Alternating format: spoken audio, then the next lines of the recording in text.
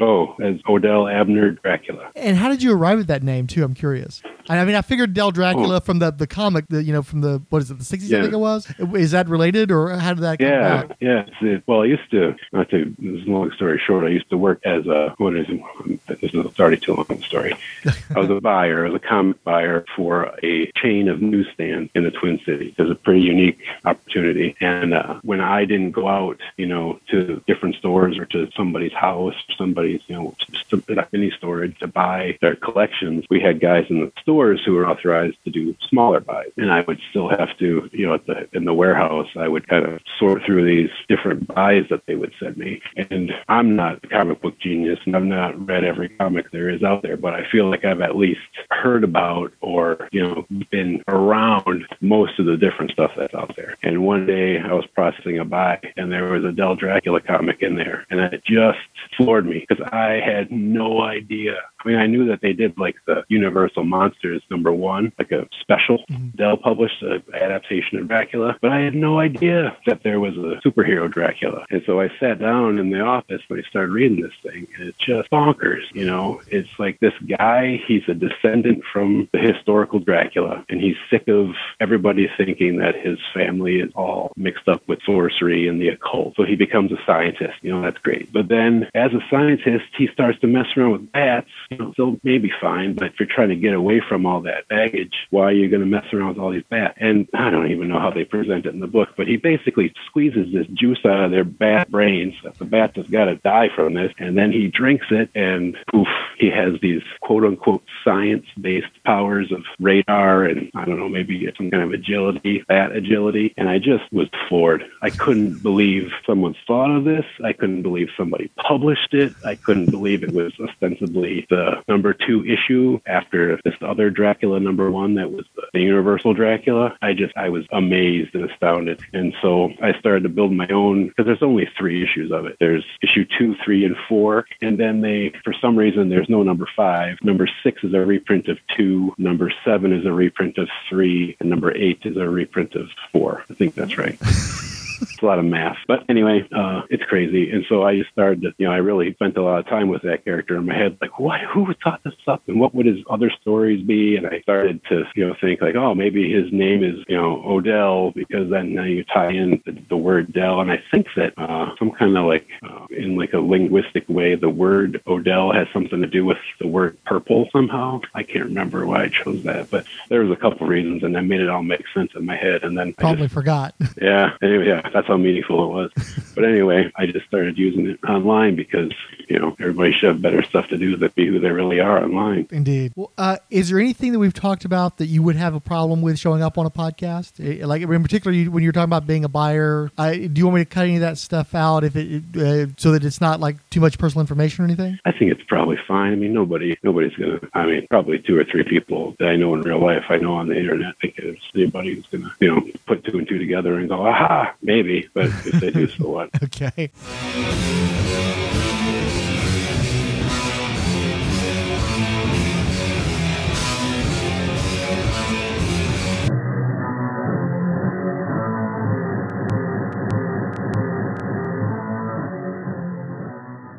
But it was, I'm at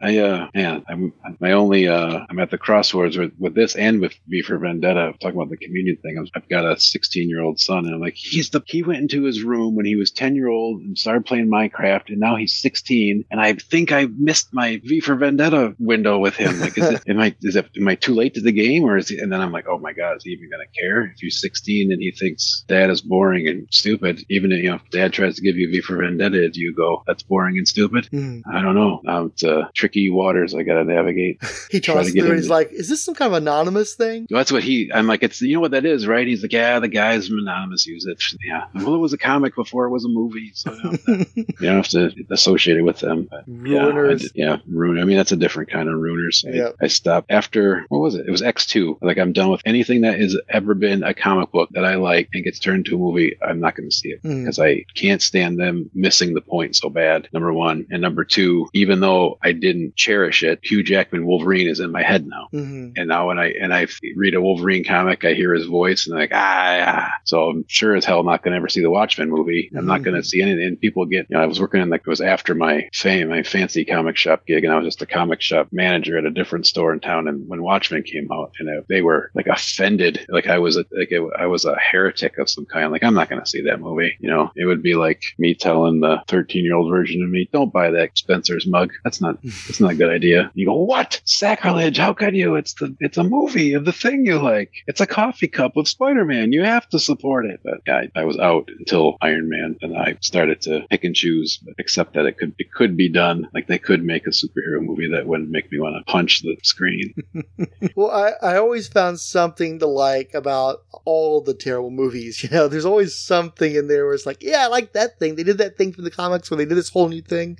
But yeah, that's one of the things that's weird about having superhero and comic book content so dominate the pop culture landscape is there's just so much stuff I've had to let go of. It's like, this just isn't mine anymore. This belongs to everybody now. And some of this stuff belongs to them way more than it belongs to me. So I can't act like I'm the gatekeeper. I'm the arbiter of what's correct and what isn't correct with this stuff. Up to a point, obviously. There's some things where it's like, no, that like with a religious zeal, it's like, no, I grew up with this cap. This is my cap thing. How dare you take my cap thing? But there are things that I think that you have to hold on to, and then there are things you have to let go of, and figuring, I guess that's part of the journey, is figuring out, okay, which is which, which is the thing that's just like, you've screwed up, you've ruined it, and what is it where it's like, maybe I'm just an old man shouting at the clouds and I need to move past my little hang-ups on this. But also what's great about getting older and having so much of this stuff is I have the right and the privilege to actually just not invest anymore. I can just pick and choose because there's so much. It's not like my political party is going to lose if I don't show up and vote. It's like we've already won, Right. So it's like, okay, so I don't have to watch, like, especially, the old days when you literally just had like Superman, Batman, a few other guys, and you feel like you had to go see The Shadow, or you're failing the team, It's like, it's great to have that burden lifted and actually have like big name, like, I still haven't seen Wakanda Forever. I'm probably going to have to because they want to do a recording on it and they're going to be ticked off if I'm not able to bring my own opinions.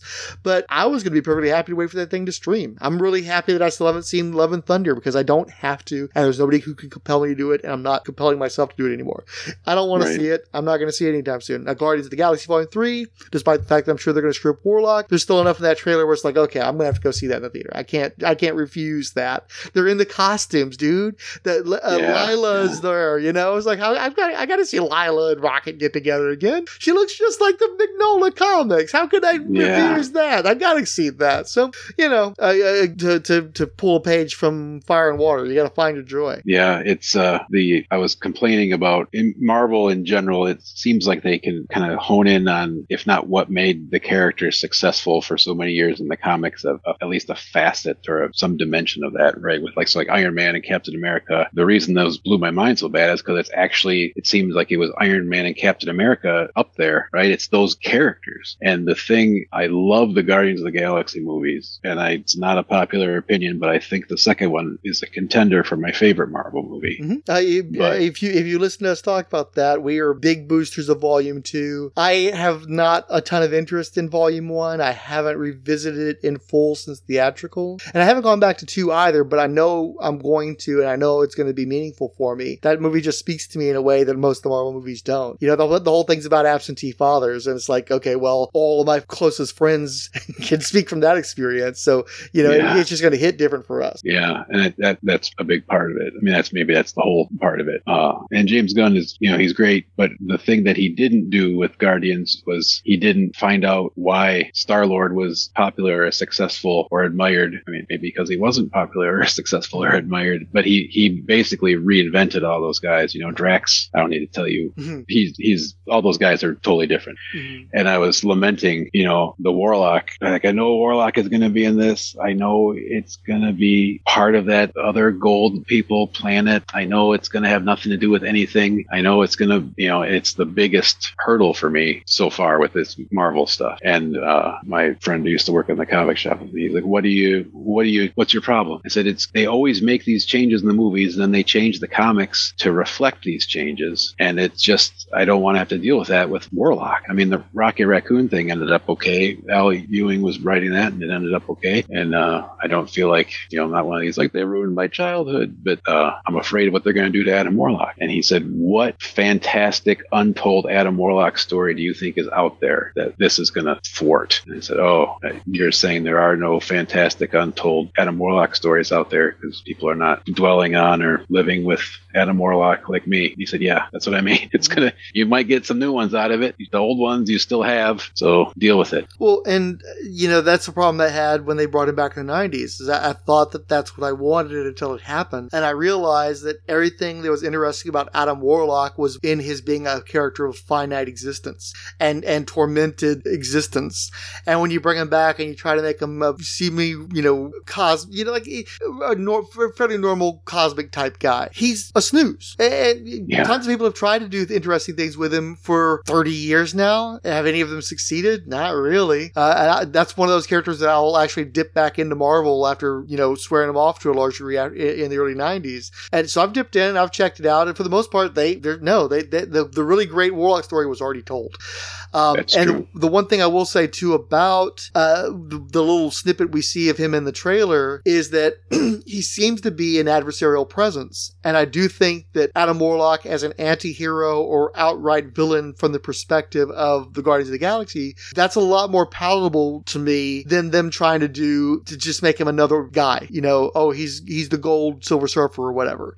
Right. I have no use for that. I'd much rather them give me an Ego style twist than to just try to, prop up the next franchise. Oh, we're going to spin Warlock out of this. And, we're going to get some middling person to do that trilogy. It's like, if he's punching on Gamora, at least there's a shot at this guy being interesting. I don't think he's going to be my guy. I don't think he's going to reflect the comics that I want reflected. But I don't see Marvel ever doing that stuff. Because though they're happy to do like the somewhat degenerate, dysfunctional family stuff with the Guardians, but I don't see them again doing something like the Universal Church of Truth or anything.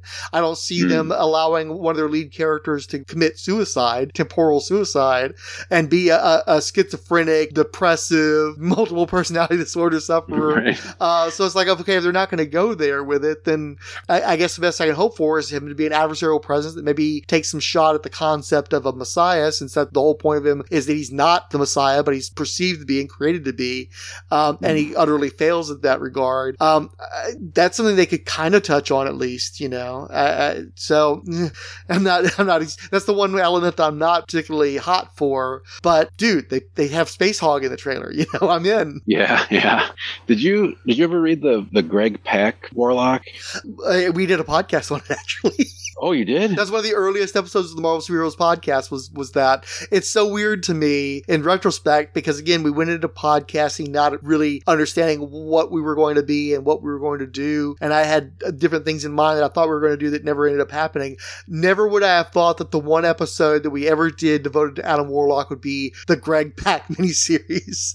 Oh, that's crazy. I'm going to have to go look it up. Yeah, that's like episode 3, I think, 3 or 4. It's rough. I'll tell you, it's rough. But we did, it was an interesting miniseries. We did have a decent conversation about it. Yeah, I can't remember. It was one of those things where I was emotionally just like, I hate this when it came out. I can't stand that this is Jim Starlin's not doing it, and that means I hate it. And then it was canceled, and then I think I read it out of the quarter bin or something like that, and I was like, oh man, was I wrong? I made a mistake. And I don't remember why now, but I remember thinking like having to go around and tell everybody, I made a mistake. I was wrong, which is not the easiest thing to do in a comic store. Sure. Those guys, oh my gosh, you got to nail it the first time or they hate you forever. But yeah, it was a similar situation for me where I didn't think it would be something I would be interested in. And then I went at one of the local shops, Bedrock City, and they'd done these little packs that were like quasi trades, which is something I'd done back in the 90s. So I picked it up because I figured, especially, I don't remember if I picked it up before or after we'd started podcasting, but I definitely was interested in checking it out. And then having read through it, I realized, okay, so this is a revisionist take on the original concept of the character from Fantastic Four. This is them doing him. And then by the end of it, they kind of let you know that they haven't screwed up anything. They haven't messed with the continuity. This isn't Ultimate Warlock or anything. Right. And so it, like you said, it worked for me, but but it's also interesting because it's still not Adam Warlock. It's still not the Starlin stuff. Everything, if you're not doing Starlin, you're not doing Warlock, because that's how I'm programmed. So there's a certain distance, because it's like, oh, this is him. They're not messing with the Starlin stuff. This is him. This is a different thing. This is the thing that was the prototype for what Starlin did. So that disassociation made it easier for me to enjoy it. But I also got really married to the idea of Adam Warlock being betrayed by an Indian actor, and that sure didn't happen. Man, I've got the trade of that Warlock stuff in my not my to read, but my readable, not like the stuff I don't care if it gets left in the bathroom or coffee spilled on it or something. I should go fish that out. That stuff, all that stuff is fantastic. Now, are you talking about the Starlin stuff? Yeah, the Starlin stuff. Yeah. The big. What was nice about that one is a good chunk of that got reprinted in Fantasy Masterpieces. You can still find those pretty cheap. The main problem is they have very high print runs, so you can get them for nothing, but it's harder and harder to find them. Those used to be pretty prevalent in the quarter bins, and now not so much. But also you can find, they did that somewhat misguided reprint series in the 90s where they'd already done the Baxter format one in the 80s, and they reprinted it just a few years later, and those you can find pretty cheap too. So if you're just looking for bathroom readers, that's a good way to go to have that material. I might have, because that was I didn't always understand when I was getting into it.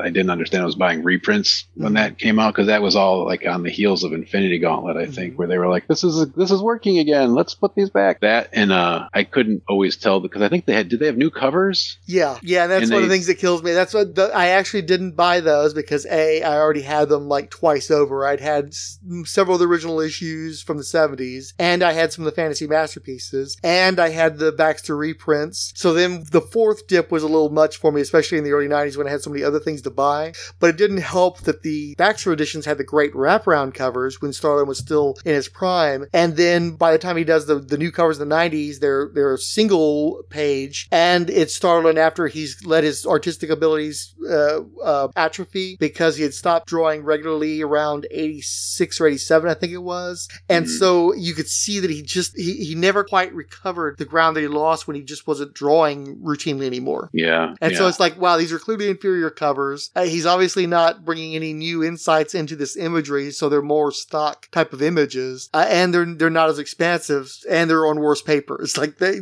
just was too many strikes. But again, if you're pulling them out of a quarter bin, that's a whole different scenario. Yeah, it's a whole different. The stakes are a lot lower. Mm-hmm. He's a guy.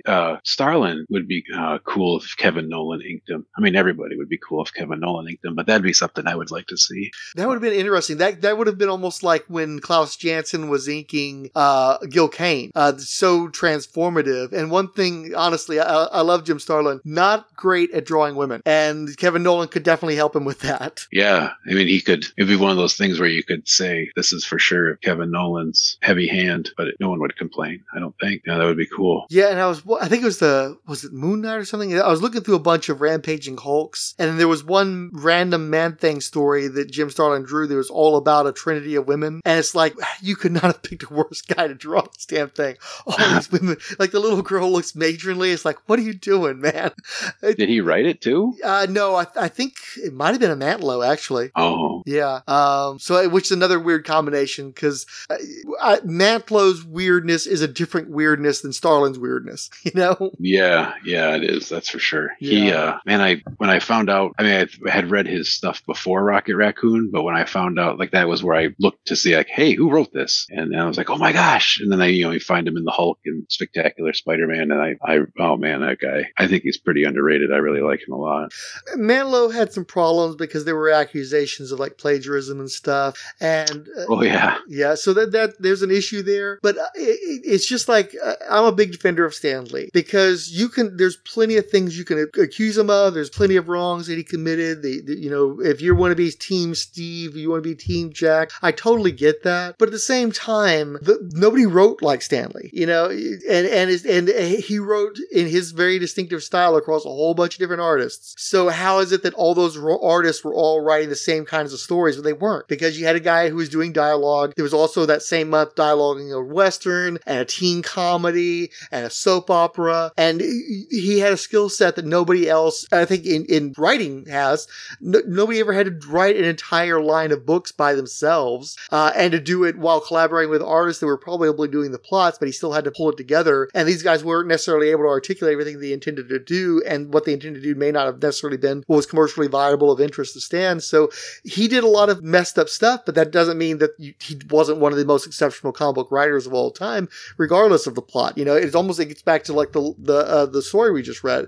Again, the bare bones may be Tales of the White Freighter, but what you do with it, the spin you put on it, is kind of a different beast. Right. So it's the same thing with Bill Mantlo. It's like I still haven't gotten around to reading it, but I went ahead and I bought Monster, the Monsters, the Barry Windsor Smith book from Fantasy. Oh, yeah. Where he finally tells a tale that he said that Mantlo ripped off from him and told in the Hulk. But the problem is there's been 35 years of Hulk stories built upon that material, and there's no strong indication that Barry Smith would have ever finished that in a timely fashion. You know, it might have come out, 20 years ago instead of 35 years, waiting 35 years, but the impact wouldn't necessarily have been there. And also, frankly, Bill Mantlo's a better storyteller than Barry Windsor Smith. I love his artwork. It's a fantastic artwork, and I know that he takes great liberties while he's doing a story that's been provided by somebody else, and a lot of times the writer has to be able to kind of go with that. But whenever I've read Barry Smith actually writing his own stuff, he's just not at the level of a good writer. He's passable. He's fine. Barry Windsor Smith's Storyteller was okay, and I'll read this and hopefully it'll be good, but I really don't think it's going to be as good as what Mantlo and the people who built upon what Mantlo did with the Hulk. I mean, the movies are based on what Mantlo did. So whether or not the germ of the idea came from Barry Smith, the ultimate again, getting out of religious themes, depending on who you talk to, it matters what you think, or what you consider, or what fantasies you have, or what, impulses you deny yourself, but most people will agree that it's a different level when you do a thing versus when you think about a thing or feel, what I'm talking about. There may be a sin in the thought, there may be lust in the heart, whatever you want to call it, but really the thing we're most concerned about in this world is what you do materially, what actually exists and impacts upon other people. So it's great to have this pristine idea of what Barry Smith would have done for the Hulk if he'd finished the damn thing and gotten it published, but Bill Mantlo is the one who did. And I know what he did, and I know the impact that it had, and it altered the character of the Hulk going forward, and I think that stuff's going to be remembered long after everybody's forgotten about the Barry Smith stuff, regardless of his idea. You didn't get it out there, did you? Right. Yeah. I mean, I'm actually looking at it across through right now. I think I'm missing an issue or two, but I have the oversized slipcase for those Storyteller, and I love them. And so he's, Barry Windsor Smith is fantastic, but there is a huge piece of, who did it, like who actually, like I had an idea for this, but then somebody else did it. They're the one who did it. And I think that's why more than once, this is me going all the way to the edge of my philosophy and holding the line, where I end up defending Rob Liefeld a lot because no matter how bad he draws feet, or how many did he rip off George Perez when he did X-Force #1, or his Shaft supposed to be Arsenal, those comics got published. He drew them not on time, I concede, not always to my taste, but he made those comics, and people say, well, he created Deadpool, but he didn't really make Deadpool until Joe Kelly. And yes, everybody knows that, but it still is, he made Deadpool. Is it a ripoff of Deathstroke? Obviously, yes, but he still did it. It's still out there, and I think that's how he ends up trying to defend himself a lot of times. Is he's the one who did it. And it's one of those things where the people ripping on him, including me, for years and years. There's value to that. You not for me, not for everybody, but he makes those books. Sometimes, like the Brigade thing. I don't know if that's ever going to happen, but the Kickstarter. He did do stuff. Does he still do stuff? I don't know, but it's really interesting, and I think it's more that Funhouse mirror. It's like, is there resentment? I could draw better than him, but do I? Did I ever put something together and show it to Marvel? No, I did not. And so, who is the better artist? One of between me and Liefeld, only one of us is an artist, because he's the guy who gets paid to do that stuff. But it's you look at, say, X-Force versus Youngblood. I think if you look objectively at the characters, I think that as pure concepts, most of the Youngblood characters are the stronger ones. But Liefeld didn't get professional writers to help him to do Youngblood. And when I read Youngblood #1, and one of the stories just stops in the middle with a splash 2-page spread and no resolution, and the other story is just not that interesting with lesser characters, and then you go into the second issue and you get another unresolved, badly constructed story, I'm going to prefer the X-Force stuff where they got Fabian Nicieza to go in there and do a pass at it and make it make sense and make sure that there's characterization to go with the plotting. And do I think that most of those characters are that interesting? No. But are they better? Do they have more of a voice, and do they have a more interesting story to tell with the help of a professional writer? Yeah, they do. And that's why those characters are appearing in motion pictures and the Youngblood characters are not. But also, Joe Kelly is another guy where it's like, did he do a lot of comic book work? Yeah. Did some people like some stuff that he did? Sure. I know a lot of people will swear by something like I Kill Giants and stuff, but not huge sellers or anything. When would he have decided that he wanted to do a comic book involving the X-Men characters, starring a hybrid of Deathstroke and Spider-Man that leans into the humor but makes it darker? Would he have ever thought to do that on his own? No. He was part of a writing program where they let people come in and sort of intern at Marvel. They gave this kid a shot, just like they gave Ed McGuinness a shot. They had intellectual property that had been proven to have an audience. And so they gave it to these new guys who had a spin on that material that resonated with people. They wasn't about a huge seller when they did it, but because it influenced the direction of the character that gained traction over the years, they helped to create the Deadpool that we know today. And most of the material that we know comes from what they did, but they never would have done what they did if Liefeld hadn't created a character and showed the viability of that character and alluded to what they ultimately, ran with. The basis of the character is still there from the very first appearance. And I think some of that is also Fabian Nicieza, and I know there's been a lot of arguments about, well, how much credit does Rob Liefeld claim versus how much Fabian Nicieza deserves. Nicieza is a guy who's written a number of humor books and has shown a capacity to write that type of material. Liefeld has never written anything remotely funny. Check out Blood Wolf and tell me, oh my God. Yeah. So he wouldn't have Deadpool without Fabian Nicieza, but nobody else would have had Deadpool without Rob Liefeld and Fabian Nicieza. Right. And again, you got that alchemy of the character that people respond to came from all of those guys. Whoever created them, you don't get to Ryan Reynolds without going through these other dudes. And so give them all the credit. That's why the Marvel movies wisely will have a freaking, a wall, like a memorial to all the people upon whom these films were built, on their backs. Because, very few characters, like, again, you're talking about Matt Wagner. Yeah, Matt Wagner and Grindel, that's pretty much a single creative force that you can attribute the majority of the appeal of that character to. But also, Grindel ain't Deadpool, Right. And I know there are people who would weigh the literary, qualities of one versus the other and which one has more validity. And also, it doesn't hurt that one is still a creator-owned character and one is part of a corporate machine. But ultimately, the character that more people recognize and that has a fan base and that has maintained that for decades is Deadpool. Now maybe that'll change when they come out with the Grindel TV show, if it ever comes out. But I don't think so. I think that as much as I think there's interesting things that were done with Grindel and that it will resonate with a certain audience, I don't think it's ever going to be Deadpool. And I might like Grindel more than Deadpool, but everybody knows that my tastes are not the mainstream. They are not the majority.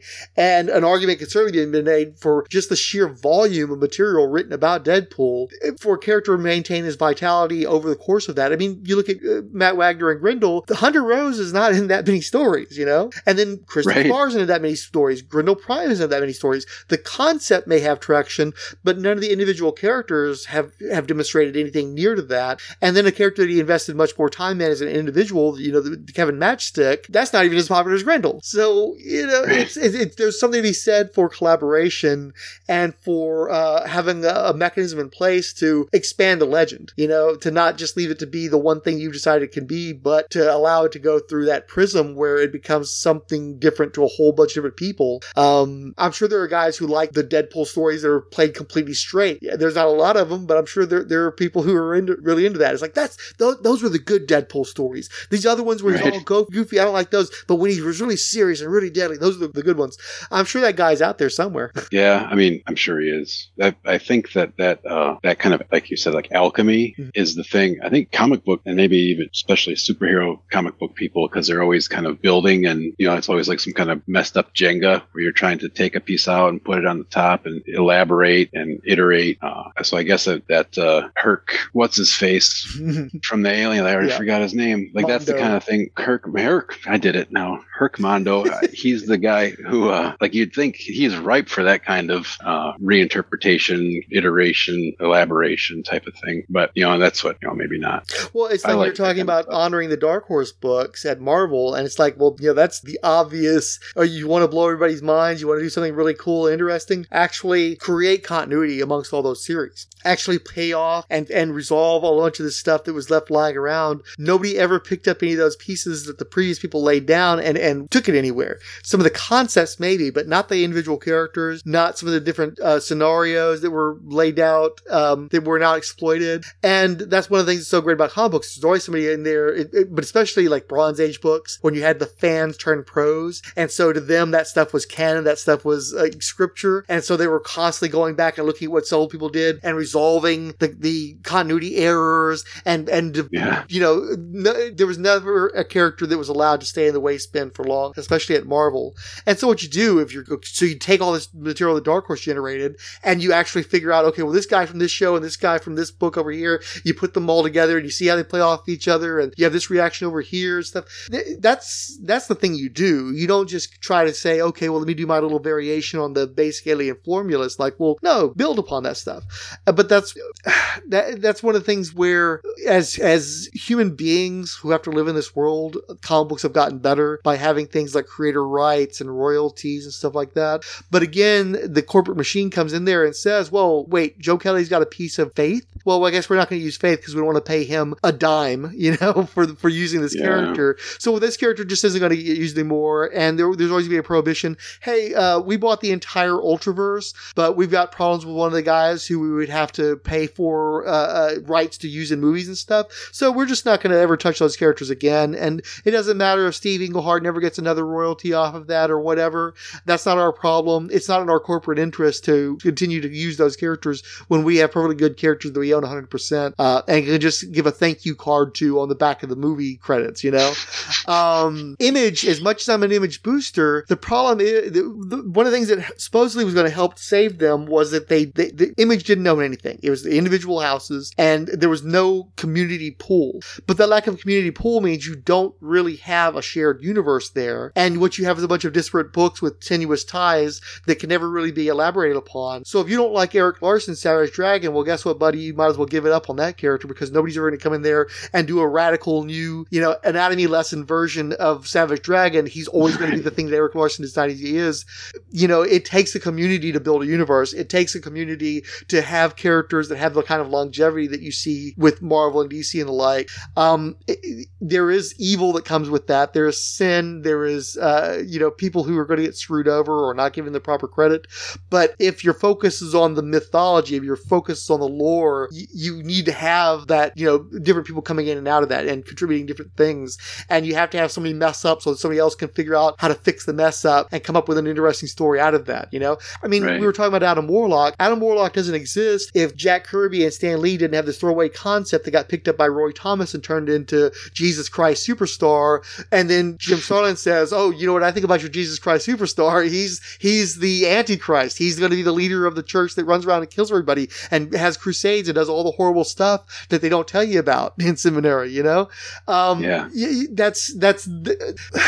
It's great when you have a singular artistic vision, but usually that has a beginning, a middle, and an end. And it may have longevity or it may not, but it's a finite thing. And it's one of the things we've seen with the popularity of the Marvel Cinematic Universe is people love when these different concepts interact with each other and where they evolve and they want to see this expanding universe and they want to see all these things that are disparate come together and coalesce. And you can't do that if you're fiercely protective of your particular copyright on your particular set of characters. So, yeah. So as much as I want somebody like Image to be as successful and viable as Spider-Man is, for instance, they never can be because at the end of the day, it's going to be Todd McFarlane and his shitty collection of Spawn-alikes instead of having a cool super team where you've got all the best characters from all over the Image universe coming together, Yeah. I mean, it's what you get, it's an exception to the rule, obviously, but like you sometimes get like a Usagi Yojimbo in the Ninja Turtles, but that was fleeting. You know what I mean? Like that happened, and it happened more than once, but it's not like the Turtles are in the new Usagi books still. You know what I mean? It's I thought Image was supposed to, like they did, it was probably years ago now already, they were supposed to be focusing on a new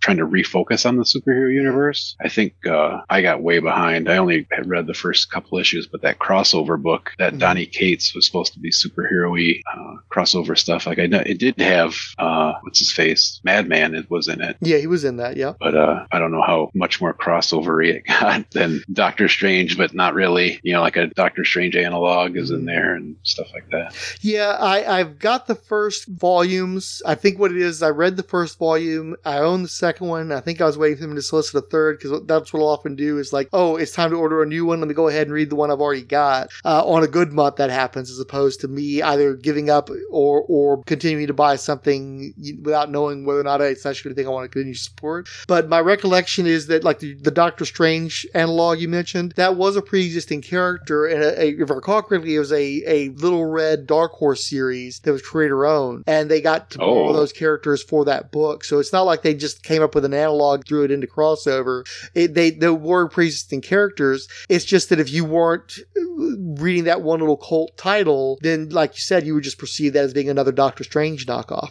And it only has so much mileage because, again, they are analogs. It'd be way more interesting if they had somebody that you did recognize in there. The fact that you can do a crossover with characters nobody cares about, that's only going to take you so far. That's like, Malibu's Genesis line, It's like, they had that other line, but unless you're like super into the Centaur characters and a revised version of the X-Mutants that didn't even have the characters from the X-Mutants books that Ron Lim drew, which is the only ones anybody cared about anyway, then what does it matter to you, Right. It's like, yeah, it kind of reminds me of the that Comics Greatest World thing. Man, you're talking about those little omnibuses that the two times I biffed up and Diamond wouldn't let me fix it, and I ordered a trade like it was a one-shot. They were both those stupid little omnibuses. One was the Comics Greatest World omnibus, and I ended up having I thought it was a sampler one-shot or something, and I got like 10 of them. But 10 one-shots is not 10 freaking omnibuses. And then the other time I did it, it was Knights of the Old Republic. I ordered it like it was the issue, and it was and it was like volume 3 of that stupid tiny omnibus. And like, oh, you guys, can I return these? You gotta help me out here. And they're like, nope, too bad for you. Like, I mean, it should have happened more often. I don't know why I didn't screw that up more. But see, yeah, and with my comic shops, we had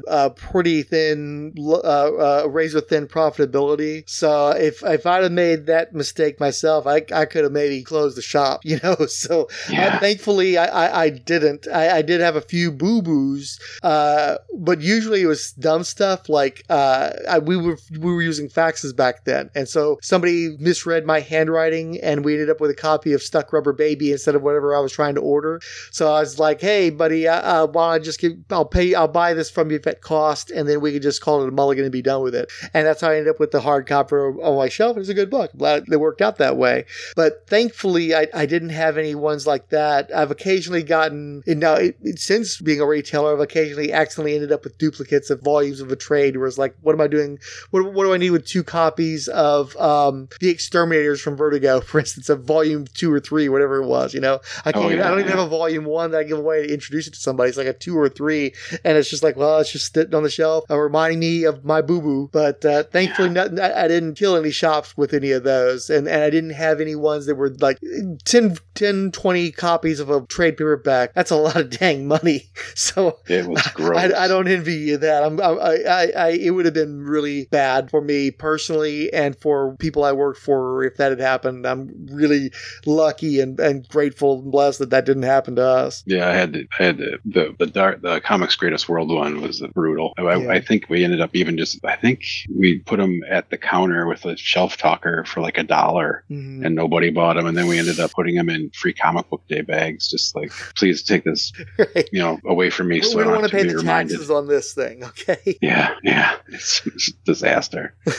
And I do have that omnibus, but I got it for like $5 for less. I was never willing to pay full price, especially because the problem with those books is everybody had the dollar versions. So many people, or if they wanted them, you could easily get them for less than $1, and they were only $1 to begin with. So why do you need them in a trade paperback of diminished proportions, Yeah, that's smaller, and they weren't, I didn't do a deep dive on them, but when they came out, I actually was like, oh man, Mignola did the cover to this Machine comic, and Paul Chadwick is doing something, and Frank Miller did this X thing, and Stephen Grant is writing it. How bad could it be? And it just didn't seem like it was. No, it wasn't very good. I bought them all.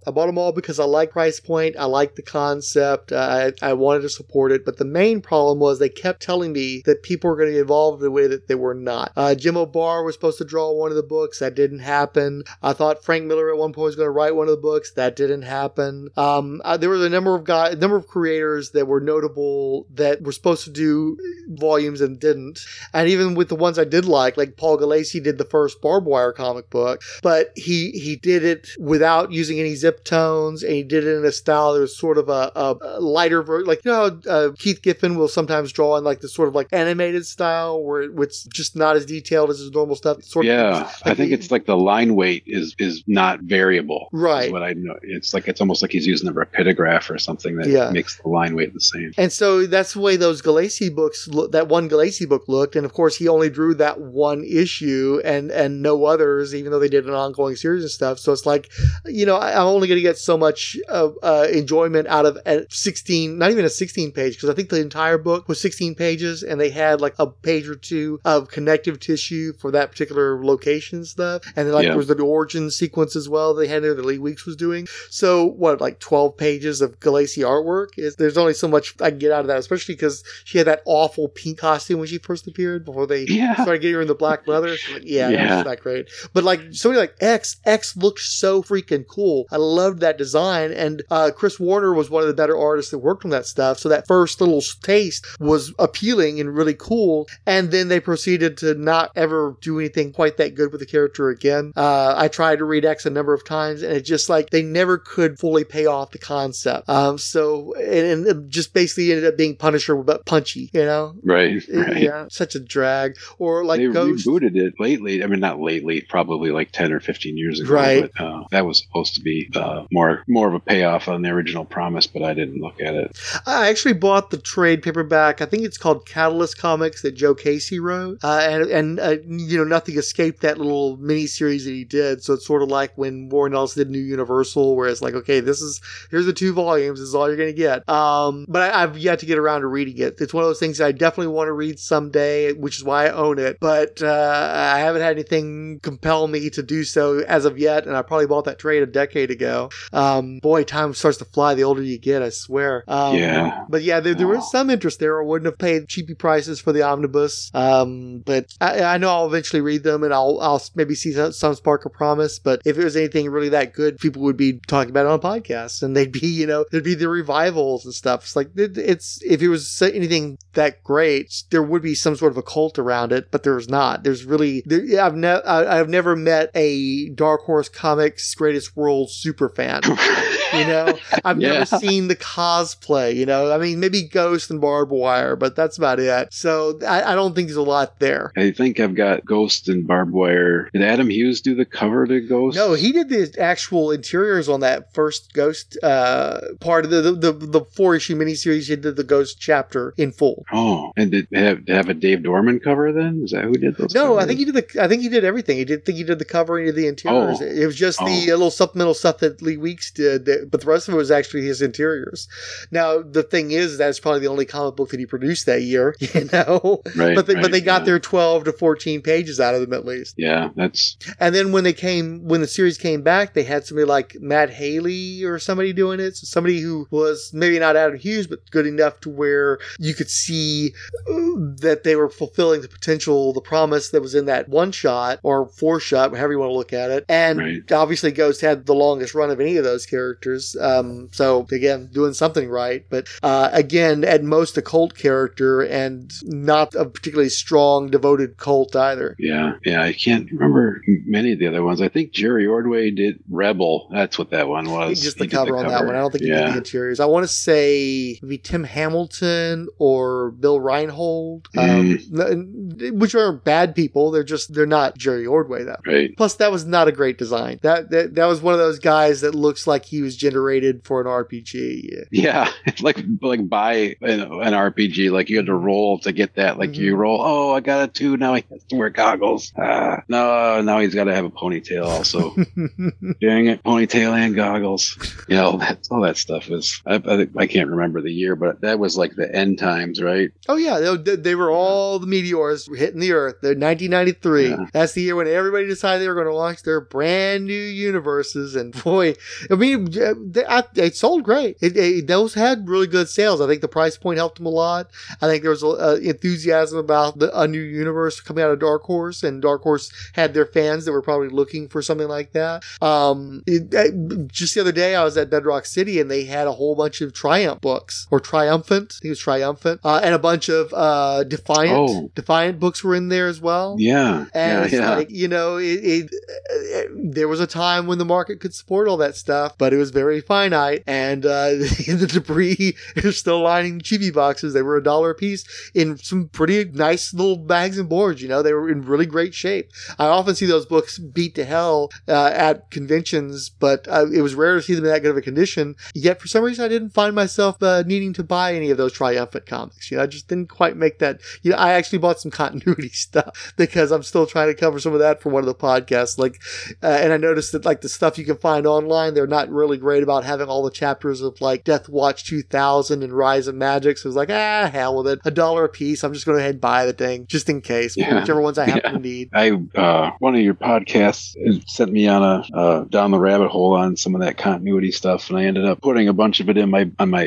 not in my shopping cart, but on my wish list on the Nostalgia Zone site. And I'm like, I'm gonna put this on the list, and then I'm gonna go away for a couple weeks, and I'm gonna come to my friggin' senses, so I don't spend any money. Yeah, I was about to say, what do I owe you? Did you take Venmo? No, I didn't even buy. No. I mean, if you love Neil Adams artwork and you're just gonna look at the pictures, you're set. You start reading that stuff, and it's just like when Chris Sims had that series on Batman the Odyssey or whatever, where it's how many different insane concepts can you throw at the wall and not resolve any of your storylines and not have any of your storylines make sense and be competing with Jim Ballant for inanity in the comics.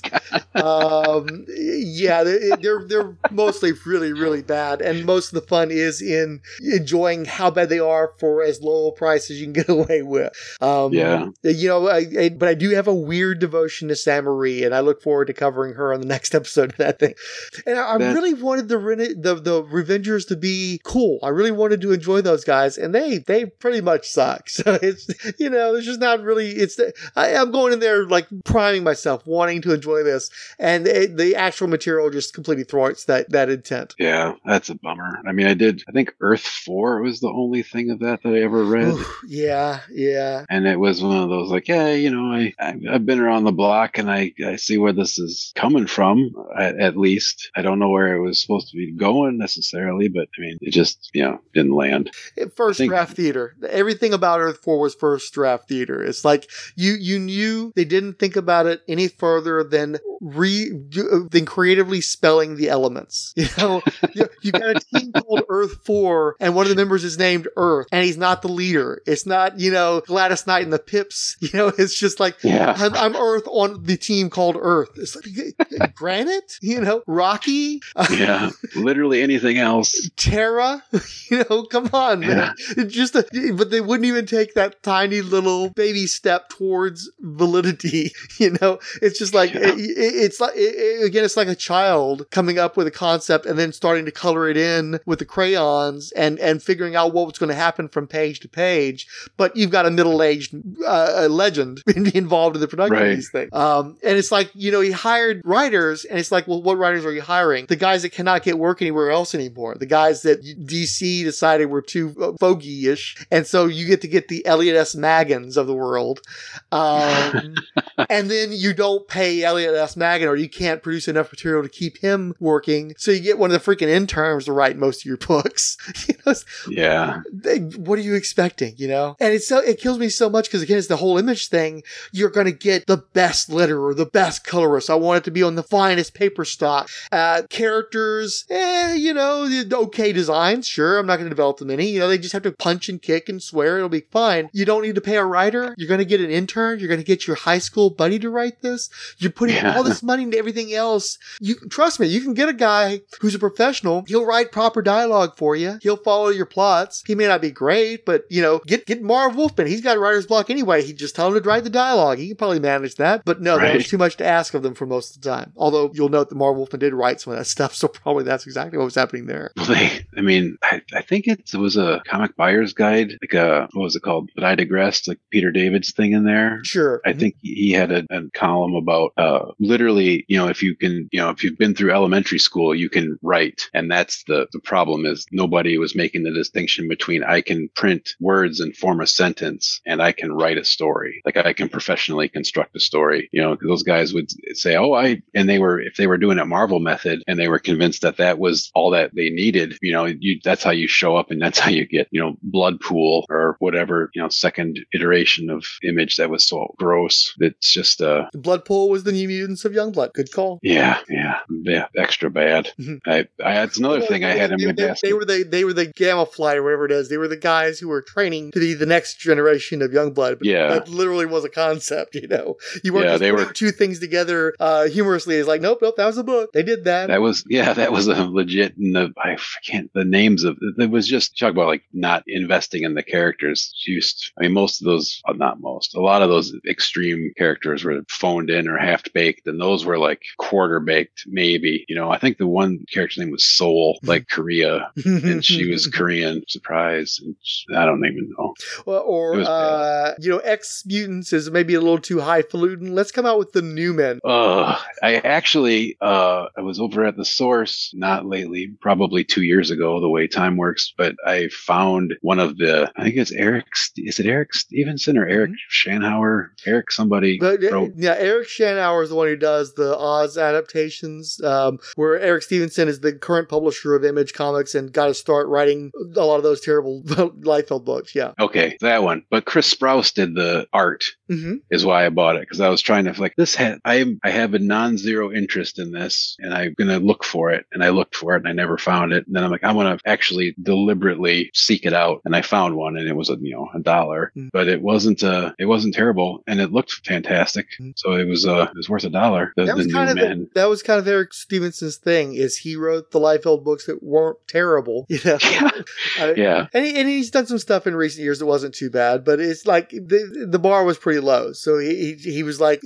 I'm not offended by this comic book I'm reading, but I don't think there was a lot of like, the Eric Stevenson fan club is probably not heavily populated. You could tell he was making an effort to, here is subtext, here is some foreshadowing, he was doing the comic book things that you'd expect a comic book to do. And it was nice because, the other, I don't know if it's not a strike file, is it? It's the first appearance of Dutch, whatever that one is. That was probably Strike File, I think. Yeah.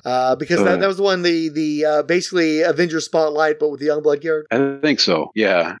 And it's they just brought Dutch back. Yeah. That's why I saw that they were doing that. And then I was like, where's Dutch's first appearance? And then I looked and that's in the dollar bin at the store. So I ran over there, got it. And it was a thing where the Nick Fury guy, like on page 1, he's bald and smoking a cigar. And then on page 2, he's got a full head of hair and drinking a cup of coffee or something like that. It's just like and in my head, I'm like, well, that's fine because they drew this first page in January and the second page in, August. And the first page was already sent away somewhere and they couldn't reference it. So that's the story I was telling myself in my head about why that's so god awful. But the actual book, not good. The New Men was a Watchmen compared to that.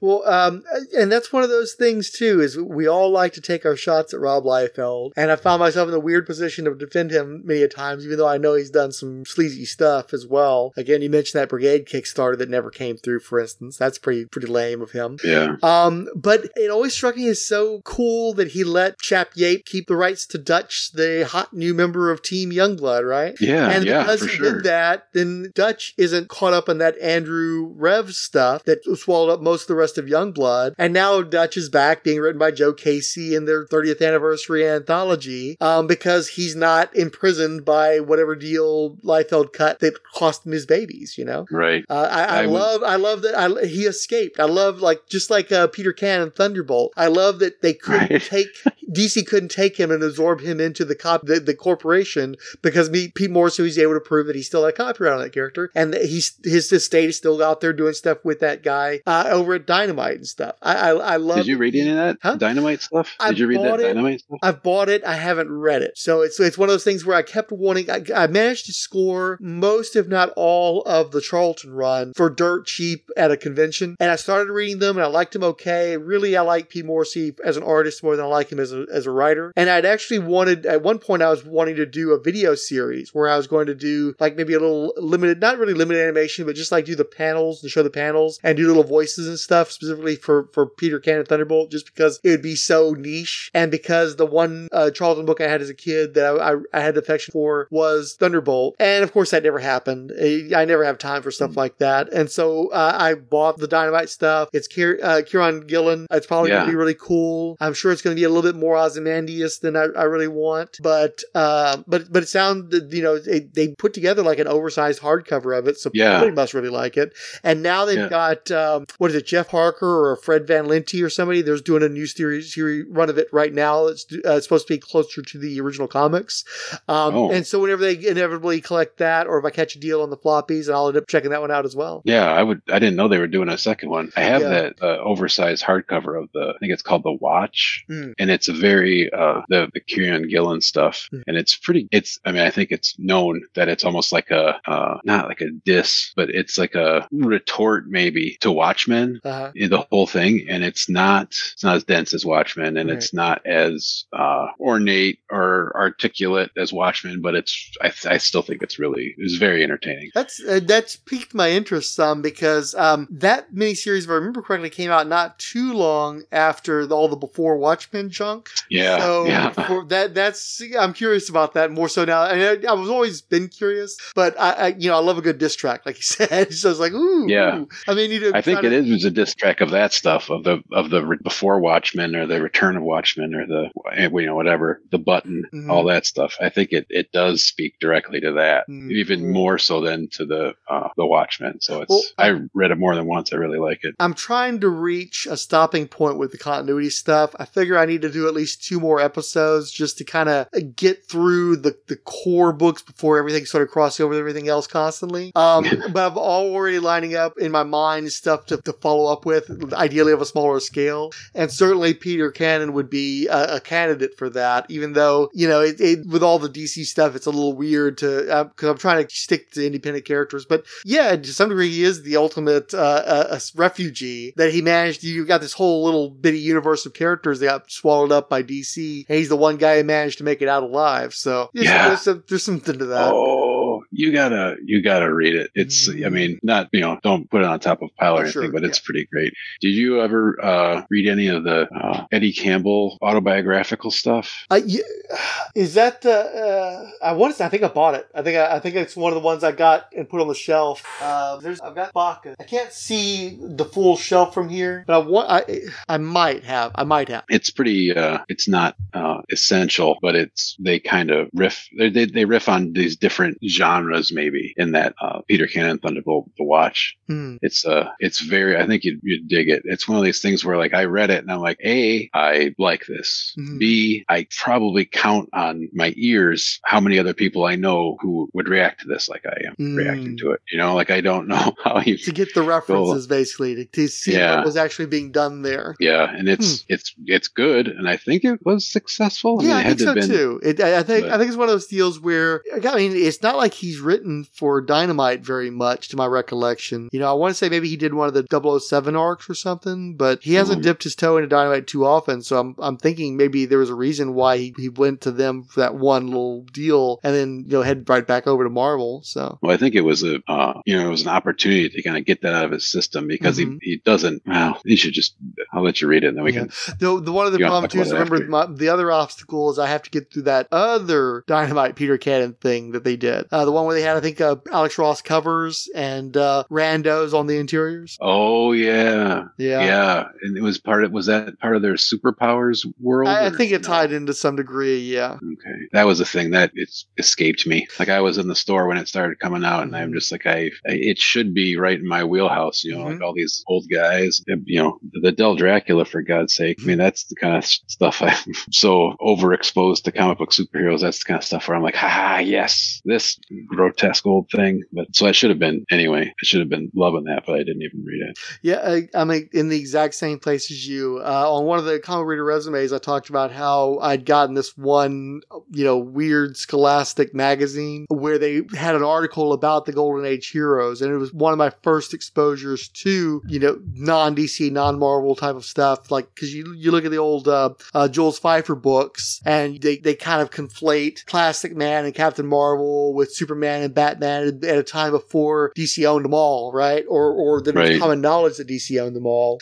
But they were still at a certain level of accessibility, and certainly they'd all been on TV shows and cartoons and stuff. So there was a familiarity there. But then I read this article in this magazine where it's like the super obscure guys, again, like the Flame, and I think maybe Mighty Samson was in the mix on that, although that's not Golden Age, so probably not. I'm trying to think off the top of my head. Hydro Man was in there, I think. A lot of the guys, the Centaur guys and Fox Features guys, and they talked about it, and they mentioned some of the weird, dark stuff that happened in them, and they just seemed so peculiar to me and so fascinating to me. And that dark streak, that Depression era mentality that went into their creation was like, this isn't as safe as Plastic Man. This is going to be something more edgy and interesting. And I have read some of that stuff in the years since. In particular, the stuff that Lou Fine did was like, wow, this is as good as anything anybody else is putting out in terms of the art. So when they announced that universe of public domain Golden Age characters with a 3 or 4 panel Alex Ross painting, I thought that was going to be like my new favorite thing. And it only took a few issues of reading that before I realized, oh, good God, I forgot that Alex Ross should not write. One of the great painters. And I go back and forth because sometimes I just get really bored with this stuff, and then sometimes I'm into it. Sometimes it depends on the subject matter, but also I think that sometimes he just has a fresher angle, where other times it's like the same old stuff over and over again. Let's do the same shot. Let's keep it ominous and let's keep it ominous and treat the heroes like they're deities and all this kind of stuff that he's always wanting to do. But him painting all those characters, like, wow, this is going to be awesome. And then you read it, it's like the premise is so stupid and so easy to pick apart. Why would I want to read a line of books about characters that got sucker punched by one loser superhero and not a single one of them managed to figure it out and free the other heroes or anything else? And it's just this one numbnut, trapping them all in an urn one by one. I don't respect any of these characters. These are morons, and why would you want to? To me, the worst thing you can do with a bunch of Golden Age characters is decide, okay, well, the period where they weren't getting published, they were in limbo, and now they're coming back exactly as they were 40, 50, 60, whatever the current point is years ago, to face a world that was unknown to them. It's like you've got an entire line of Captain Americas, and and I love Captain America, but if you've read Captain America comics, that's as much Captain America as you need in the world. Captain America really pushes the edge of jumping the shark with all the longing for the good old days nonsense, and it works for him, but you can't multiply that by 50. There's only so many different ways you can react to a world not your own, and like they were all doing that. And of course, they also were having to do it during the Bush administration. So all of a sudden, it's all about the Iraq War and the Patriot Act. And it's like, I could see that working on a smaller scale, like something like the 12 that Straczynski did. But you're talking about dozens upon dozens of characters you're trying to do this stuff with and try to fit them into a certain, political spectrum, mostly a duality, and it's like there's just so much sameness here, and there's so much agenda here, and there's just so much lack of real depth, a variety, and there's so many more interesting things you could do. It's like, well, what were these guys doing when the Marvel heroes were doing this and the DC heroes were doing that? Well, what were these guys in the 50s? Because you don't have to have an excuse like, well, we were all just waiting for Superman to show up and we were just twiddling our thumbs until then. The Senate shut us down and we just didn't do anything for decades, and we let the Blackhawks save everybody instead. That's the kind of thing that falls apart real quick, especially when you've got a protracted timeline where all of a sudden it's 40, 50, 60 years of them, knitting, Right. So you go in there and you're like, okay, where were these people during the McCarthy era? Where were these guys during the Vietnam War? And you can almost do Watchmen, but maybe not so cynical, maybe like, okay, well, this is the bad stuff and the good stuff, and maybe have a more nuanced view instead of, Alan Moore had his lefty politics, so he's showing how awful the fascist superhero premise is and stuff. Well, you could maybe do something different than that, but you could do something similar, but come up with a different perspective if you're an actual writer, or you can shove everybody into an urn and spit them back out again yesterday and go from there. And they're all still dressed up like schmucks from, the silent generation and stuff. It's like they're all dressed like circus strongmen again, or worse yet, they're being refined. And now they're symbol clothes because that's what we do here in the early aughts, It was just so completely bankrupt of creativity. And it's always that for a person who's always persecuting the Chromium era comics, to have that same edgelord grimdark mentality for every stinking project, it's just so tedious, It's like, that's why I've never, I was really impressed with Alex Ross in the transition from Marvel to Kingdom Come. I bought the books when they were coming out. I bought the limited edition hardcover. I bought the stupid overlong trading cards you had to buy special 6 pockets for. Again, schmuck now. Jeez.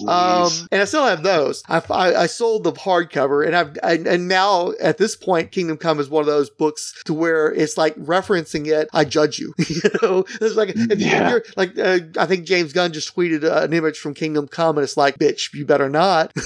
No, you can't. And that's the same thing as putting John's Dark Knight too. Yeah. Yeah. Oh my God. It's you gotta have the book before you can go off the book. That's why you can't have Frank Miller's Dark Knight in the first appearance of Batman in that new. I didn't see it, so I don't know. I don't feel like you can have the stupid Frank Miller old Batman fighting Superman when he first appears, right? Because in that, basically, what's the point of that?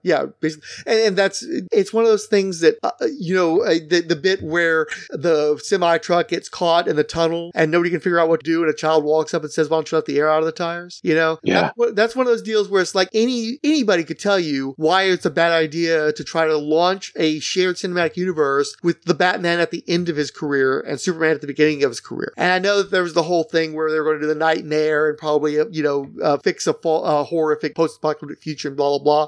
It still doesn't change the fact that you've introduced Batman in his 50s and you've got Superman running around at the beginning of his career, and you're trying to move a universe forward out of that. And then when you find out what the actual plan was, this whole Lancelot Guinevere thing where Batman was going to end up putting a baby in Lois Lane, it's like these things don't fit. And you shouldn't, like, your whole thing is you are slavishly devoted to adaptations of stuff that's already been written. Quit trying to write, because that's not the thing you do. You can do the cool visuals. You don't need to be writing. And you especially don't need to be taking from folklore and shoving it into a thing that's already a modern American mythology. It's already been done, dude. We don't need you to do that. All that kind of stuff, we already did it for you. Just adapt that. But anybody could tell you that was a bad idea, and they went along and let him do it anyway. Somebody should have said no. Especially because, again, Zack Snyder is a guy who, financially speaking, has not been a very successful director, Like, most of his movies have not made a lot of money, and they cost a lot of money. Why would you give the universe over to somebody like that without a proven track record? And why would you make an entire universe so specific to one perspective? Where, with Marvel, there's a sameness to it, but it's not like the entire universe is dominated by Iron Man. There's a whole bunch of other people there doing a whole bunch of different things, and part of the fun is the conflict between them. But anyway, that's a whole tangent. Point being, Kingdom Come is the cautionary tale. Dark Knight Returns is a cautionary tale. You can tell that story. You can even launch a universe with that story, but then you have to go, but this isn't where we progress from. This is the thing we're trying to avoid. But that doesn't work if you've already set Batman up to be a guy who's going to die in the next few years, or a guy who's not going to be able to continue to function in the next few years because you've got a 50-some-odd-year-old actor playing him and playing him to his current age, Yeah. If you want to just pretend that Ben Affleck is 28, okay, fine. But if you're actually going to pay him as a 50-something-year-old, this is the beginning of the universe, guys. This isn't rocket science. Make them younger. Yeah. And especially don't have an old and a young when you want them to develop parallel to one another over a long period of time. It's just basic stuff. It's gross. I mean, they better not. I mean, they can do whatever they want, but the Kingdom Come thing, if that was like anywhere near the horizon, like that could be their end game, and then trying to not get that, like they could have Kingdom Come and then this is how we're going to undo it or keep it from happening or whatever. But the thing I really don't get is, especially with DC, is like, you've got the authority. You don't even have to, if you want to make Superman snap somebody's neck, you can make him snap necks for a whole movie. It's Apollo. You know what I mean? It's not Superman. Or Mr. Majestic. You got to spare. Yeah. Mr. Majestic. If you want to make some guy like, who's space god, whose powers are out of whack, some kind of space Jesus, there you go. He's there. Mr. Majestic. You can make a Batman who uses a gun. His name is Midnighter.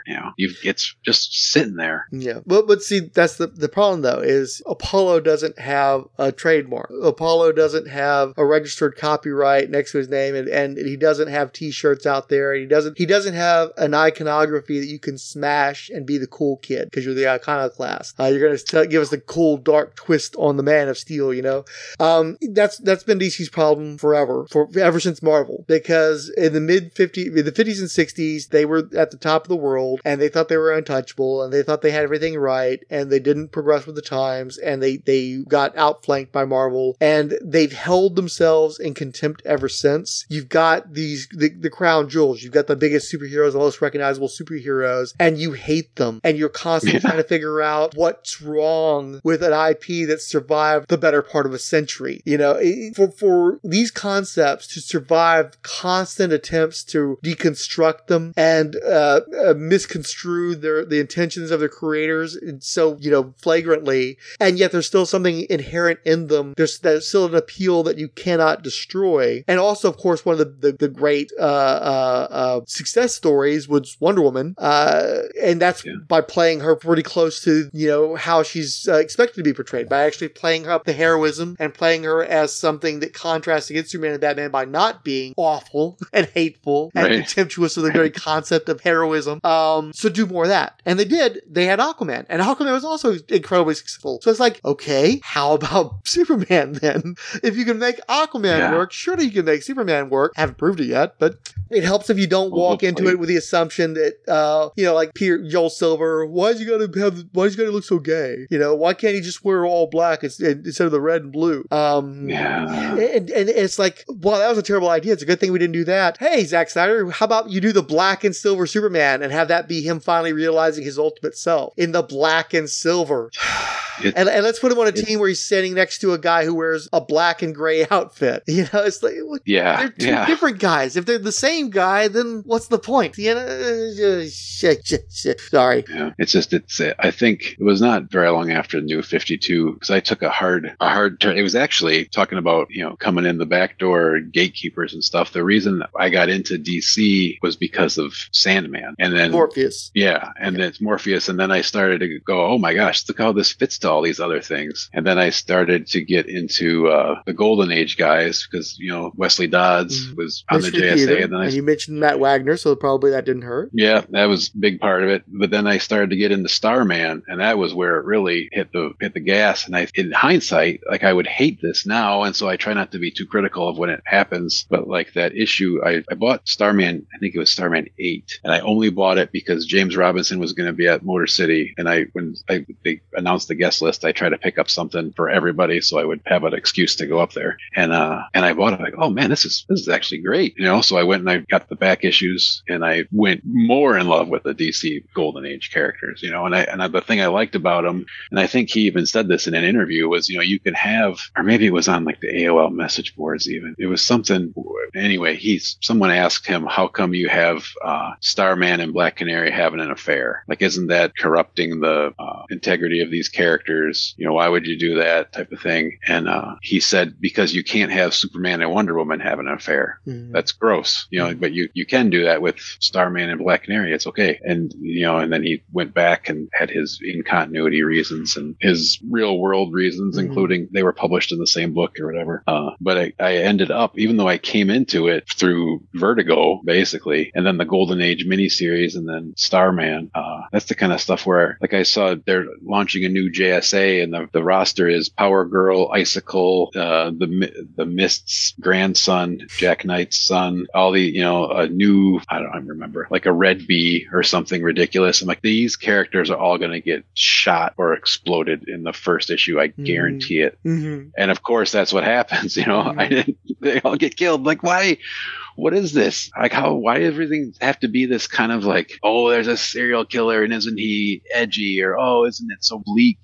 Like the only Superman book probably of the past 20 years that I've been able to read and then go back to is All-Star Superman, because I tried to read the New 52 Superman and I couldn't figure it out, I don't think, which made me feel bad because I like Grant Morrison and I liked the concept, but I just couldn't make it work. And it feels like all that DC stuff, the thing I had to tell myself is the way I understand those characters is obviously not the way the people who own them understand them, and they're not mine, so let them. So Superman murders people, that's good, let them, because I don't have to give them money for that. I can just step back. I still have my Superman poster up, but I just can't. It seems completely inaccessible, all of DC, really. It just makes me sad.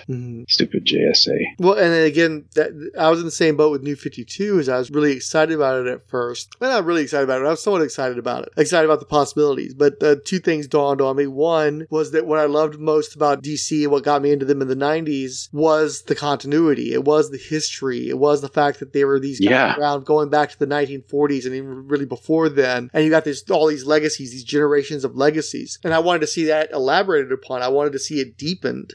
I wanted to see them decide, okay, well, guess what? Metamorpho was back in the 60s and the Sea Devils were back in the 50s. And those were the guys from those time periods, and we're not going to keep trying to bring these guys back and sell them to the audience in the 90s, the 2000s, what have you. I want to see them just set those guys as period characters and tell period stories with them, and that way we can continue to do our stuff with Superman and Batman and not feel like they're missing out or anything. But instead they do the opposite of that, where they eradicate all their history, where they don't even have anything from the 1940s anymore, and everything's going to be brand new. And even then I was kind of into it because, like, okay, cool. I liked Wildstorm. I think there's a lot of cool Wildstorm concepts. It would have been way better if they'd been bought by Marvel, since so many of the concepts were knockoffs of DC characters like, I don't know, Mr. Majestic and Zealot and, the Coda and all that kind of stuff. Apollo and Midnighter make way more sense at Marvel, except Marvel's going through a bankruptcy, so they don't have the money to buy another comic book universe, and there's no guarantee they wouldn't have ultraversed them. So great, it's over at DC. So cool. So you again, these are characters who have established ties to the 50s and 60s and so forth. So if you want to fill in your universe that way, you can still do that.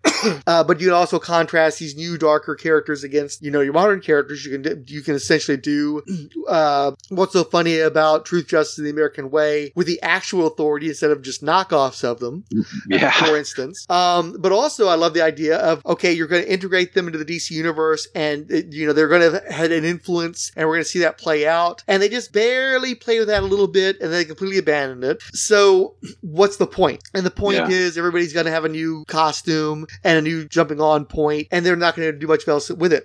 With Superman, I thought it was really cool when they had him fight Hellspawn. Hellspawn was in cartoons, Wildcats cartoons in the 90s. This is a guy who had action figures. This is somebody who was doing stuff parallel to what DC was doing in that same time period. So he brings something to the table. There are still people who were alive and reading comic books. They would have been a fan of his appearances who were now eventually going to read Superman comics. But they only try that for a few months.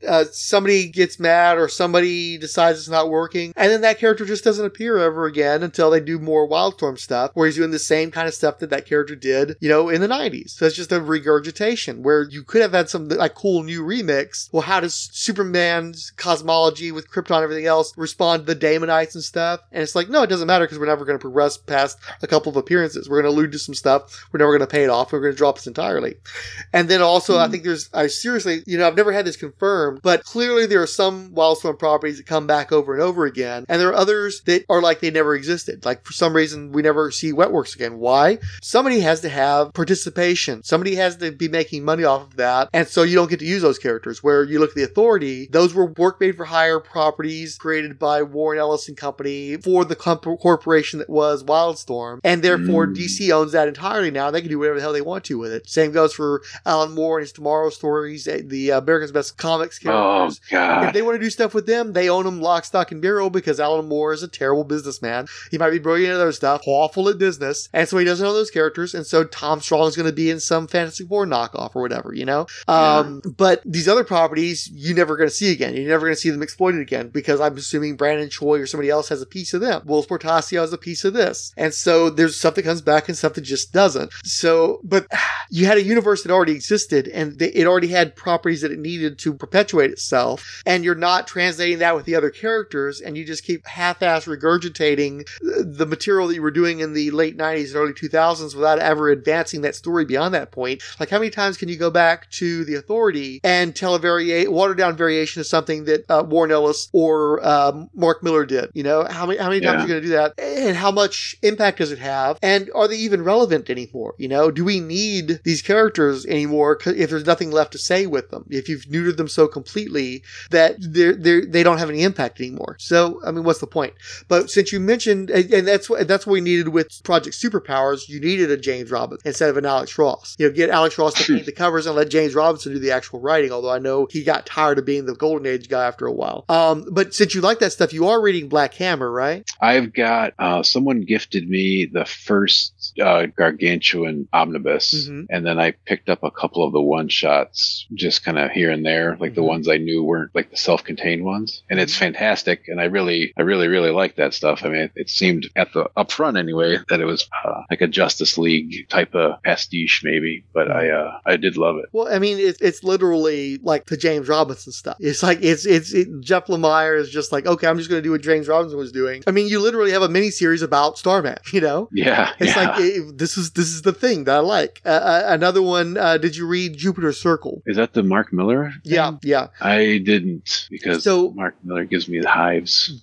Given. But if you read Jupiter's Circle, which is not the story that's taking place in modern times with Frank Whiteley artwork, it's Wilfredo Torres doing period material about the same kind of stuff that James Robinson was doing. So if you dug that, then read Jupiter's Circle and don't worry about the other Jupiter stuff, you know?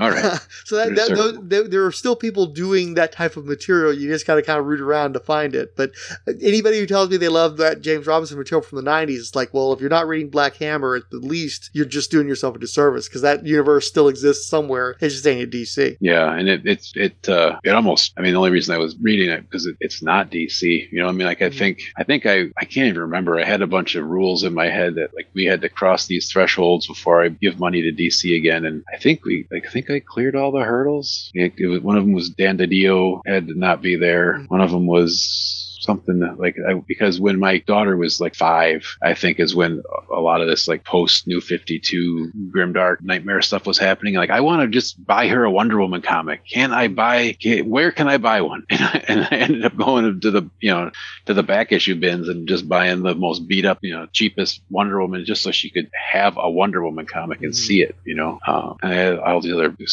probably ridiculous criteria, but I just never really went. I think the last thing I did buy the Sandman Overture, and I did buy Thunderworld. Oh yeah, I picked that one up too. I mean, it's easy when it's basically a one shot. So yeah, and I thought that was cool, but they didn't make a Thunderworld series. They made more messed up, weird Shazam, whatever. So yeah, and it's so funny because I like James Robinson, Jeff Johns as a writer pre New 52, and it really feels like he got Roy Thomas, where he spent all these years developing something that they blew to pieces. And he just never, like Roy Thomas, he's never fully recovered from that. It seems like now he's doing his little young all-stars, Yeah, actually, that is what that seems like. That's pretty funny. I mean, it's sad, but it's pretty funny. We laugh instead of crying, but yeah. Yeah, I mean, I just don't know. I mean, I would way rather, even the way the new comics are priced, I'd much rather read a 20-year-old Aliens comic than the new, I don't even know if they're publishing Justice League right now. I don't think they are because of Dark Graces. I want to say they've got something like, I mean, they've got like one shots of like because they're all supposed to be dead, right? And then they're really in their little funny worlds. So it's like the little secret worlds. I guess maybe they don't actually have a monthly right now until they relaunch inevitably in like March. So. Yeah, I just can't. All those guys. And what normally, I don't know. I mean, what's the name of the guy? Williamson writing the new Crisis? Yeah. He's got to be, somewhere in between you and me in age, because he's, to bring back the Great Darkness from Swamp Thing as the thing. You're like, what are you doing there? And I don't know what's more outrageous is that he did that or that I didn't care. You know what I mean? Like, oh, they're doing that. Let them go. I think Joshua Williamson I've really enjoyed him as a writer. In particular, I liked his work on Birthright for Image, and he apparently had a really well-regarded run on The Flash. But for whatever reason, just Dark Crisis is not connecting with audiences, and it's not one of those deals like Heroes in Crisis where Tom King has just gone overboard with the psychobabble and the continuity cruelty. It's just sort of like Williamson is working on stuff that nobody cares about, for a story that nobody cares about, for what appears to be yet another quasi reboot of a universe that's been rebooted so many times that nobody can get it up for it anymore. So I don't think it's his fault. I think that there's some credit to be given to him just for not making people mad, but not making people mad isn't very interesting either. Right. That's true. Being inoffensive is not. I mean, I guess I don't want to be offensive. Like a lot of that DC stuff. Yeah. The thing you're talking about with the generations, and in the 90s, I came in through the Vertigo, but where I ended up was my favorite book and DC hero that was an ongoing series was The Flash, and it was Wally West. And then talk about continuity cruelty. Jeez Louise. I don't know. I read that Vision series Tom King did, and I enjoyed it a lot. I'm like, this guy's good. And then the next thing I know, he's putting Watchmen and Batman. And you're like, why? Why would you do that? Like what? And then he does Heroes in Crisis, which I didn't buy, but I was at the point where I was still obsessively following. I wasn't buying the books, but I was still like, what happened in this new Crisis? And all that stuff with Wally West, just like that was when I stopped buying it with Multiversity, and then I stopped even reading about it online after the Heroes in Crisis, because good Lord, what's the point? And a lot of that was Dan Didio, and that's why I agree with you. I couldn't come back. There are people that defend him because he was doing what he had to do to keep the company relevant, keep people working. He loves the characters. You got to break the toys to keep things interesting, blah, blah, blah. And it's just like they kept doing stuff with characters that I cared about over and over again. And it's like, well, this is obviously coming from somebody. So if Didio's got a grudge against Nightwing, then he's going to be threatened with death, dismemberment, radical alterations again and again and again, because Didio keeps telling people to try some different way of screwing with this character. We're going to constantly rape and murder members of Justice League International for some reason, which continues to this day with the stupid Tom King Human Target series. It's like you've got these attitudes that have to come from somewhere up top that just continue on through the DC universe and ripple across it and just alienate me repeatedly. It's like, how many times am I supposed to be turned off, given something distasteful, and expect to go back and have another nibble? Right. Yeah. It's too much. Did you ever read the Peter Milligan Human Target? I skimmed it a little bit, but I never properly read it. I was doing that little project with Siskoid's podcast, the Who's Editing, and I kind of skimmed some of that for material, but I didn't sit down with it. It was pretty cool when it was coming out. It was the first thing it was the first thing I read where it explicitly referenced 9/11 and not in like a Dr. Doom crying kind of way. Yeah, not in like a Doom crying or like one of these fetishized. Even though I was just looking at one of those the other day, I was trying to figure out if I should put it in the to sell pile, and I started to flum through it. I'm like, oh, this is actually not disgusting propaganda like I thought it was. But it was he's impersonating all these different people. He's taking their place, and he starts to get kind of messed up about identity, it. Yeah. But at the end of the first issue, the cliffhanger was he's rambling and he says something to the effect of, I remember that day perfectly. Everybody remembers. And you turn the page and it's a splash page of the Twin Towers. And he goes, it was the day that I died. And then it's like the towers collapsing and you're like, holy crap. That was all that seemed pretty good. And the graphic novel was good. All that stuff was good. I think that he did a late 90s. I think it was Living in Atlanta. They had Tim Bradstreet covers, the first Vertigo book he did with Human Target. And then they were all pretty good. He did the guys who were on Catwoman after Darwin Cook were on Human Target. Can't remember who they are, though. I'd have to look it up. But it was good. And it was very innovative visual storytelling. And Peter Milligan is not always a slam dunk, but he's pretty good. He's written some really great stuff. He's his Shade the Changing Man. That was another one of these things where I started buying this Vertigo book and I thought it was fantastic. And then I'm like, this is a Steve Ditko character? It's like, crawling through the back issue bins. And I, every time I saw anything with Shade in it, I would buy it, including Suicide Squad, which, it was hard to reconcile. I was always looking for the real, like, is there an in-story reason for why these guys are so different? But it didn't really matter. But yeah, he's great. And that Tom King, that's what he said, I found out he was writing the Human Target. I was like, oh no. Oh no. That and the Justice League International were going to be like his supporting characters in the series. Like, well, those are two things that go together. Yeah, they're all dead is what and then that's where that's going to end. Or they're all going to be, mutilated or turned inside out or kill themselves. And it's a Black Label book, so it's not even in continuity anyway. So it's like, whatever, some characters, he's a concept breaker, and some characters can be benefited from that, and others just not. And Justice League International fandom has been through enough already. Leave them alone. Don't kick them while they've been decades down, and their concept is never coming back because of how thoroughly the Earth has been salted on that material. And just the simple fact that to this day there aren't a lot of actual good comedy writers in comic books. I knew pretty early on that the look of that book and the creative team, I could have definitely seen myself picking up a copy of that once it was done. And then they did what they did, and I will definitely never read that. They completely soured me on the idea of fooling with that at all. So sometimes it works, sometimes it doesn't. I don't know. I didn't hear a lot about that Adam Strange miniseries. Some people said good, some not. But he's got the things he does well that people really like, and then he's got a lot of stuff where he's just again, he's Wally Westing these people. Where that's another guy who'd already been through so much, and his fandom had already been through the ringer, and it had all these false promises of how they were going to fix things, like the Flash Rebirth and stuff. And then it's like, no, we don't need a Flash after all. We're going to mess with this guy some more. And now it's like, oh no, we're going to bring back and bring him even more children. It's like, I don't think that's making it better. That's not helping. Wanted him to come back. But the Tom King, what he did in the Vision series, he did do that, like, I'm the Breaker, but it was all stuff that he built first. You know what I mean? And so it was almost like it didn't feel like he wasn't messing with Adam Strange. And you could make the argument, that I had to swallow with Adam Warlock. He's like, well, where's the Adam Warlock comic that you like? Is that coming? And I was like, yeah, no. And so maybe Adam Strange is the same kind of thing. Maybe there's not the great untold Adam Strange, and maybe this is all you're going to get out of it. But still, it just seems like it's reductive. Is that right? I think that's right. Just, you're not bringing anything to the table. You're just taking away. And I felt super bad. I was like, but I kind of like Tom King.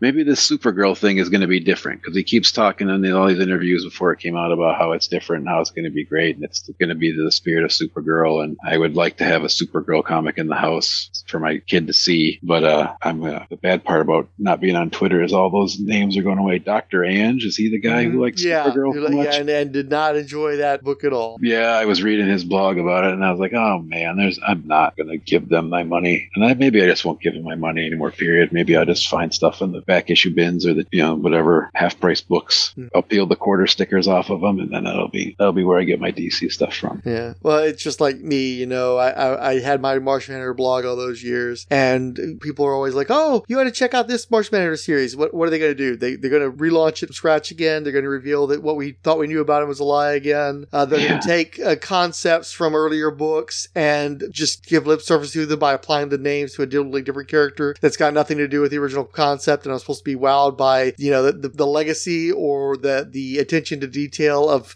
borrowing a name only and not actually following through on the concept at all.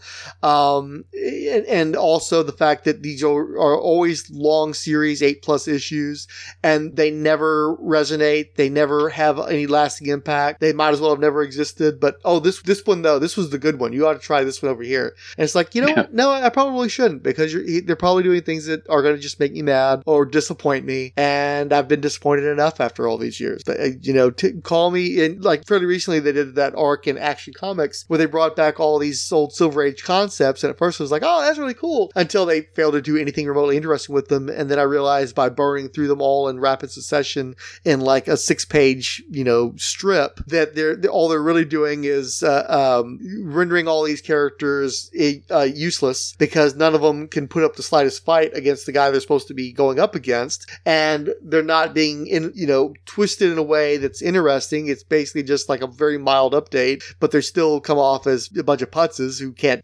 are ineffective and are kind of corny. And it's like, okay, so you're just letting me know that you don't actually care about these characters. You're not going to do anything substantial with them, but I'm supposed to get giddy because, hey, look, that person turned up for a couple panels. No, okay, if you're not going to do anything with him, don't. Just leave it alone. Right. At least leave me with the idea that somebody someday might do something cool with these guys.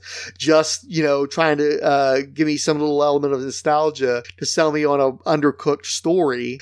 That's, great. Martian Manhunter's got a Hush now. Martian Manhunter's got a Who is Wonder Woman now. Hurrah. That's not right. Whatever. Does he really have a Hush? Is that? Yeah, he's got his little baby Hush. There was a backup strip in Action Comics where it's like him going up against all the people that he fought back in the 1960s and whooping them in a few panels apiece, all to set up a new version of Vulture and Faceless, who was also pretty swiftly defeated. So it's like, okay, well, you're basically telling me that his entire established Rogues Galleon is a bunch of chumps. So cool. Okay, great. Yeah, you're not even going to let Human Flame fire jets out of his nipples anymore? Well, what's the fun in that?